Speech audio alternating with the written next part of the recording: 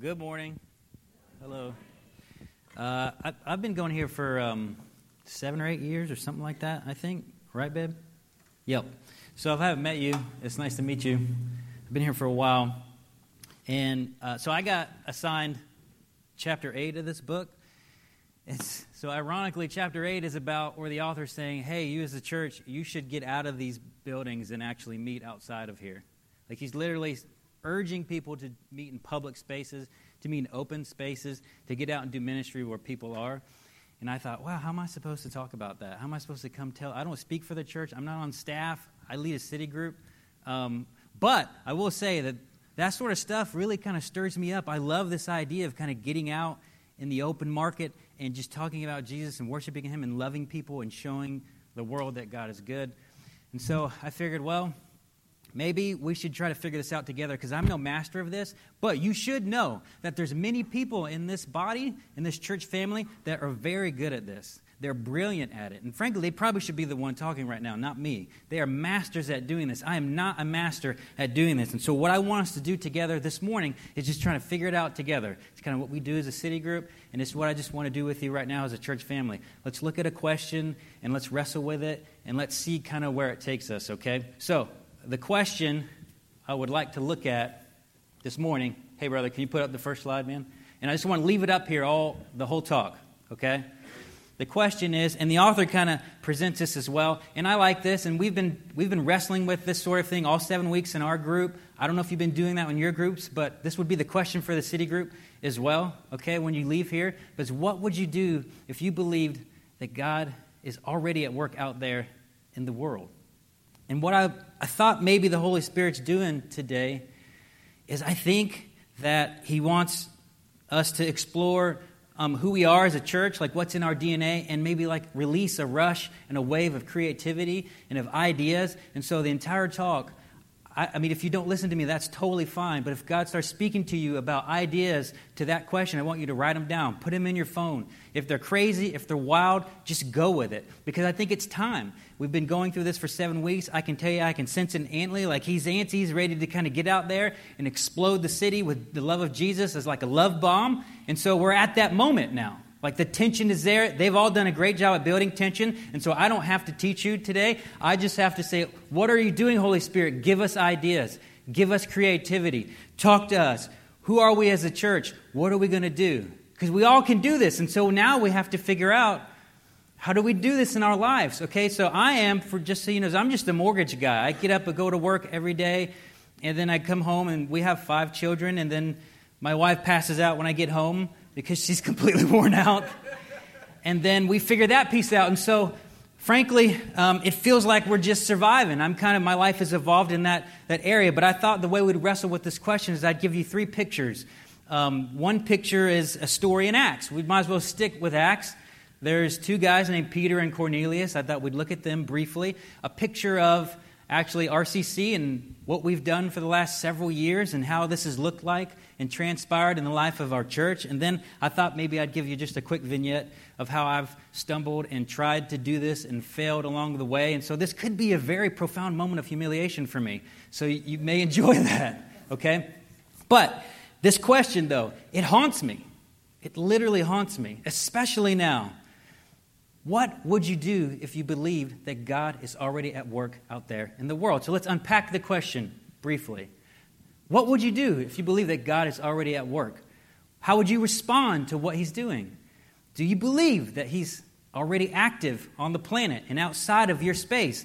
That He's active in your neighbor's heart? That He's active in the place that you work? That He's active in your home? He's active on your street? What would you do? How would you respond to that? I have this brilliant friend. His name's Nathan Elliott. And a few years ago, and we always get into these deep, weird conversations and into rabbit holes and stuff, and we started talking about Bible studies. And I love Bible studies. There's nothing wrong with them. But Nathan brought up this point, and he's a very profound guy, but he said, Bible studies are fine, but I want to go to a Bible Dewey. And I said, what? Huh? A Bible Dewey, where you actually go and you do what's in the Bible. I said, that's a good word, man. Thanks. When I meet with him, I bring a notepad to write down some of those nuggets. So how would you respond, basically? How would you respond if that's what you believe, that God's actually active on the planet? And then if he's out there, is he good? And would you respond to show the world that God is completely good in Jesus? And so these last 7 weeks have been about evangelism and talking about Jesus and the gospel. And gospel simply means news, okay? And not everybody believes it's good news, but we believe it's good news because we're just simply telling the world that something happened a few thousand years ago. Something cosmic, something weird and crazy, where God came to the planet as a man, and he came there and he gave us all this grace, and he righted all our wrongs, and then he gave us this new identity. That's what we're saying. Something happened. We believe that you can meet God in this guy named Jesus. You can know God through Jesus. That's why we say Jesus is the only way, the truth, and the life. Because if you want to know God, you can meet him in Jesus. Like if you wanted to meet the owner of Vagabond Coffee Company, you have to meet him in Will Morgan. Not me. Not Andrew. You got to meet the owner, the guy. And we're saying, if you want to know God, know him in Jesus. And so that's what we're doing as we respond to what he's doing in the world. We want the world to know this and understand that and have a chance to encounter him in Jesus.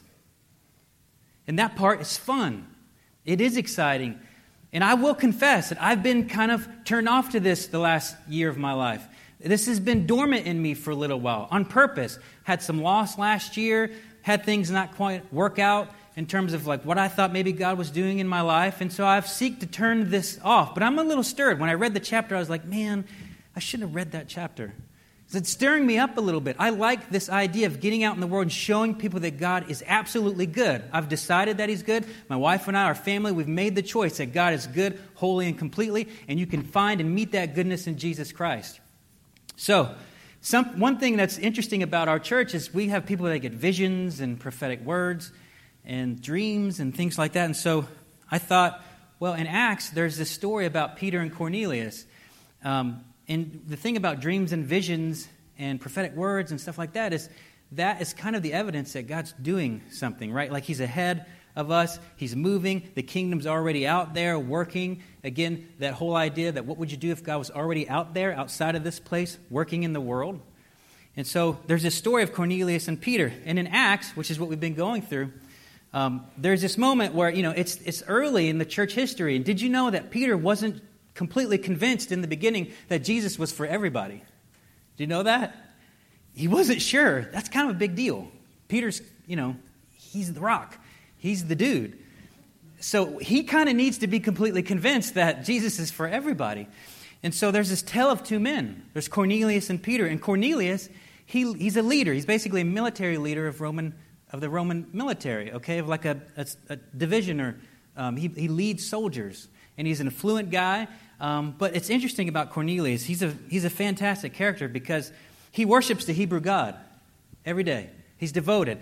The author in Acts describes him like this: at Caesarea there was a man named Cornelius, a centurion of what was known as the Italian cohort, a devout man who feared God with all his household, gave alms generously to the poor, and prayed continually to God.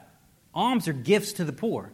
So this guy, he doesn't even know about Jesus yet. But he sees what the Hebrews are doing, the Jews are doing, and he starts worshiping their God. And he's devout too. And then he starts trying to make his space a better space of the planet. He tries to help the poor. He's given to the poor. So one day, in the afternoon, he gets a visitation. He has this vision, okay, where an angel of the Lord comes in and meets him and kind of thanks him for how he's been loving God and loving others, and then gives him this instruction to go find this guy named Peter, which is, if you can imagine, sometimes you can read these stories and you're like, yeah. But think about it.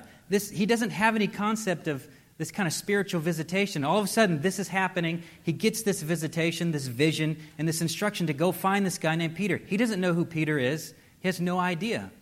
Okay? But he gets it. He's a little terrified by the encounter with the angel of the Lord, which is pretty standard procedure in the New Testament. But he responds. He sends some guys to go find him. Well, meanwhile, Peter, he gets a vision too. Now, Peter's the supernatural supernatural superstar, right? There you go. Say that 10 times. He's the supernatural superstar. I mean, Peter knows Jesus, walked with Jesus. He's doing the work of the ministry. Peter gets this strange vision as well, where he sees this giant. He goes into this trance. Okay, he's been doing some ministry. He goes to do a little bit of praying, He's hungry, and then he falls into a trance, and he sees like this gigantic sheet fall over the earth and covers all the corners of the planet. And then he hears the Lord tell him, "Rise, Peter, kill and eat. What God has made clean, do not call common." And God reminds him that a couple times, and Peter's unsure about that because he knows he's not supposed to eat certain things religiously. And so it's a strange vision. And actually, Peter, he's perplexed by it. The author in Acts says, "Now while Peter was inwardly perplexed as to what the vision that he had seen might mean, behold, the men who were sent by Cornelius, having made inquiry for Simon's house, stood at the gate." So even though he's unsure what's going on, he doesn't understand the vision. He knows God's at work. And then at the other side, Cornelius, he's not sure why he had this strange encounter and vision with an angel of the Lord, but he goes ahead and he reacts and he responds to it because it sounds like he believes that God must be at work outside in the world and that he's doing something that requires his response. And so he moves. He moves towards it. So both men are moving towards God.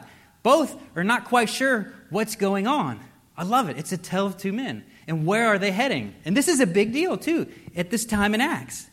And so they're both kind of responding. And Cornelius' men, also, side note, he's using government funds to go find Peter, who has nothing to do with the Roman government, okay, to go find him and bring him to him. So this is happening. He finds Peter, brings him, and Cornelius says to Peter, 4 days ago about this hour I was praying in my house at the 9th hour, and behold, a man stood before me in bright clothing and said, Cornelius, your prayer has been heard, and your alms have been remembered before God. Send therefore to Joppa and ask for Simon, who is called Peter. He is lodging in the house of Simon, a tanner by the sea. So I sent for you at once, and you've been kind enough to come. Now therefore we are all here in the presence of God to hear all that you have been commanded by the Lord. And so then Peter, it all kind of starts to make sense to him why he's here. And he tells him about Jesus. The title of the next passage in that is called Gentiles Hear the Good News.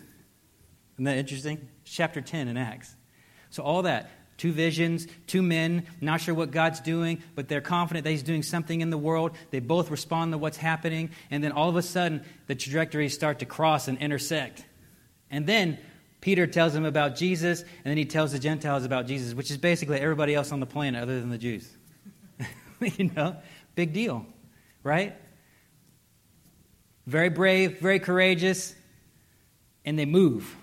Now, how many of us today, right now in our lives, we feel something. We want to move. We know God's doing something, but we're not sure. Like for me, I'm afraid to move, and I'll tell you about my story a little bit because I don't want to fail again. I don't want to fail. I don't want nothing to happen. I don't want it to just be fruitless, right? But how many of us feel like we feel it? God is in the air. The Spirit is moving. He's doing something. He's wanting to make the planet a better place. He's moving everybody towards Him. But we're kind of like, I'm not sure. Well, the church that we go to, River City Church, we have a lot of lunatics in here. We do. We're crazy. We love Jesus. Yeah, there's people in this church that they get visions, they get beautiful prophetic words, and then they take chances and they risk. So I need your help right now as we walk down memory lane. What are some of the craziest things we've done in this church? I mean, Rethreaded's popped out of this. We adopted an entire housing complex in Hollybrook. We would have birthday parties there and do stuff like that. I remember Craig Carell busing in kids every Sunday here. I remember there was a time when the church met in the City Rescue Mission. How many people have been here for 7 or 8 years?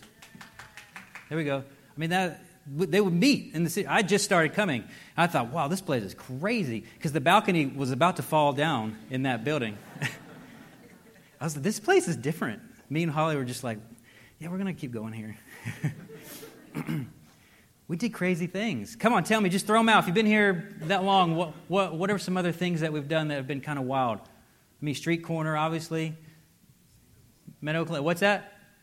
That's like Casino Royale. Casino, yeah. I thought about that, and people were like, I'm not sure. But, I mean, when we told the world we were having Casino Royale at the church, I mean, they were like, wow, really? You guys do that? Yeah, we're coming to raise money to tell our kids about Jesus.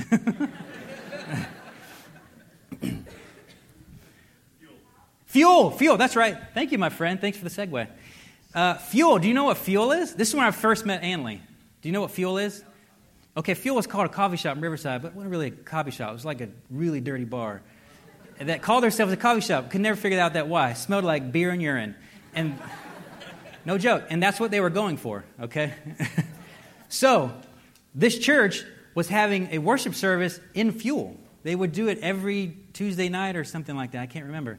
And I remember I was handing out. So basically, me and my wife had left our church in this weird story, and we were meeting in a house church, and then we decided to try. We really loved Riverside, and we wanted to try to start something in Riverside. And we were really involved with the City Rescue Mission, and we were trying to do a benefit concert at 5 Points Theater.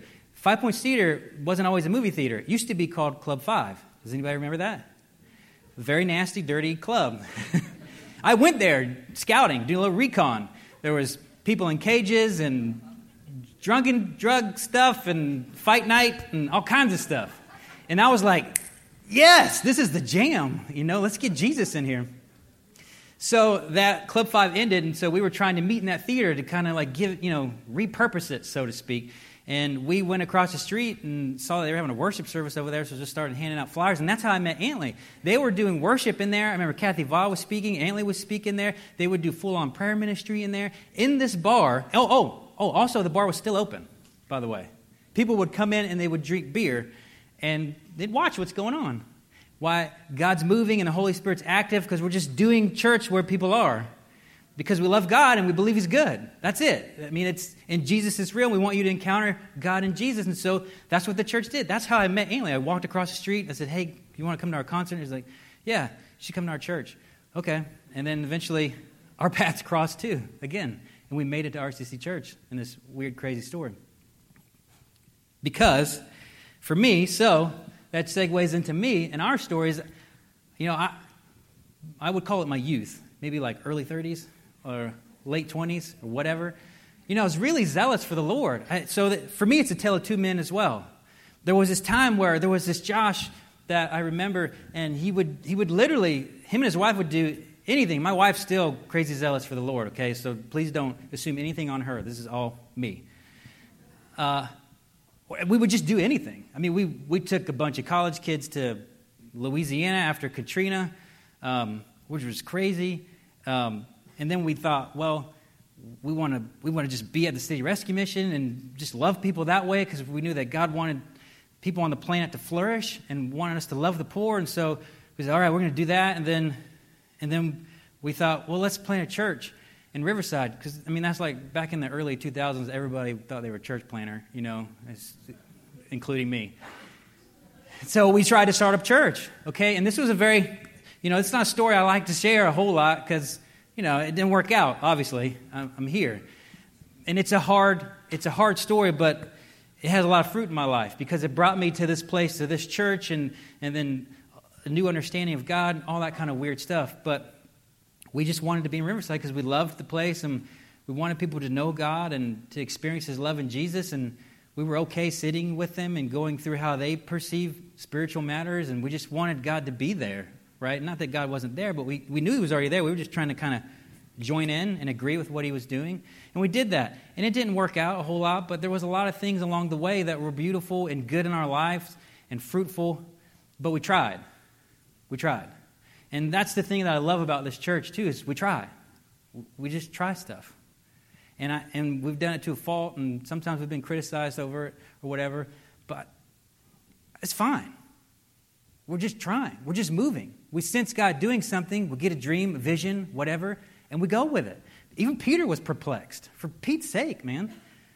He was perplexed. He didn't know what God was doing, but he moved. And then Cornelius, he moved. And then so many people in our church history here, like the River City church history, they moved. People foster kids here. People start businesses and give people jobs. People do stuff out on the street every weekend, and they tell people about Jesus at street corner every weekend. People pray for people at their work. People in this place want the world to know that God's good. I don't understand what's wrong with that. He's good, and you can meet Him and know Him in Jesus. And so I think sometimes maybe, at least for me, you forget like who you are. And so when I forget who I am, I go to like the great preachers of the past, Macklemore, if you would put him up on the screen, to look for wisdom and insight and inspiration. But he has this great song. It's called Glorious. I love when my wife sings it too. I like when she says glorious, glorious. Sounds like heaven coming out. But he has this lyric in it. And the lyric goes like this: I feel glorious, glorious. Got a chance to start again. I was born for this. It's who I am. How could I forget? I made it through the darkest part of the night. And now I see the sunrise. Now I feel glorious, glorious. I feel glorious, glorious. And we don't always feel that. But then the next day is a new day. It's a new sunrise. And God's still active on the planet. And we're still his children. And we're still innovators and creators. And we're still starters. And we're still lovers of people. And we're still followers of Jesus. The next day, and the next day, and the next day. We're still glorious in his perspective. And therefore, he's always ready to use us on the planet. And if you've got ideas, write them down. It's time. It's time, church. I mean, it's time. It's time. I'm speaking to myself, so you guys can take whatever you want from it. But, I mean, it's time. Let's just try stuff.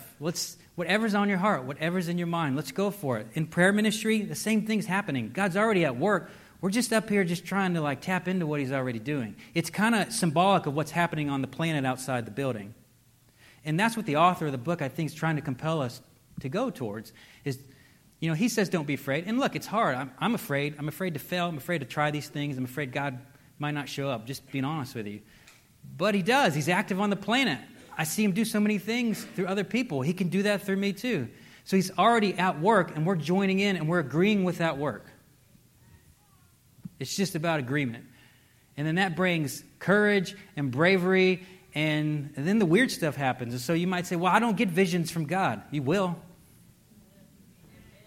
I don't get any dreams. You will. You can mark my words if you want. They're recording it. You will. It's true. So, I want to hear about it too when you get them. But let the ideas come. So I'm just going to pray during this time that the ideas would come. And what this looks like is really easy. The way Peter kind of summed it up to the Gentiles, when he summed up Jesus, he said, he went about doing good and healing all who were oppressed by the devil, for God was with him. Oh, that's what we do. That's what we do. It just looks different in all of our lives, which is fine. Let the ideas flow. Let's see where they go. Let's try some things. So, try them in your groups. Try them in your own individual paths. Try them in your marriage. Try them on your street. Let's try them. Let's come up with the craziest stuff. Email it all to Antley. And we'll sort it all out. I'm just kidding. Halfway kidding. All right, let's stand and let's just pray for a rush of creativity and love and inspiration. Because we do believe God is out there at work in the world. He is. It's true. So let's respond to it. Let's find it. Let's give flesh to it. That's what he did in Jesus. Holy Spirit, I pray you would come. I just pray you would flood us with ideas, with creativity, with visions and dreams of what you want to have transpire on the planet, what you want to have transpire on our street and in our neighborhood. I pray you'd give us ideas on how we can show people that you're simply good. I pray you'd give us courage to show the world that they can know God in Jesus. They can know you through Jesus. So give us ideas. Give us love for people. Give us love for your ways. Right now, Holy Spirit, please bring things to mind.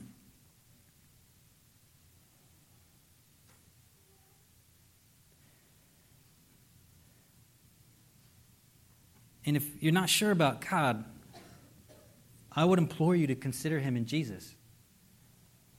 If you're not sure what he's like, you can figure that out in Jesus. If you're not sure what he thinks about you, you can go to Jesus. And it's all right there. He's perfect theology. He's the perfect understanding of God. He's the exact representation. So if you're hesitant, I just pray that you would consider God and Jesus. And if you want him today, if you want to enter into this connection with him, if you think there's something there, if that ache in your soul is crying out right now, tell your prayer minister that. So come, Holy Spirit. May we know you in Jesus. Fill us with your ways and your ideas. Help us to reimagine our city.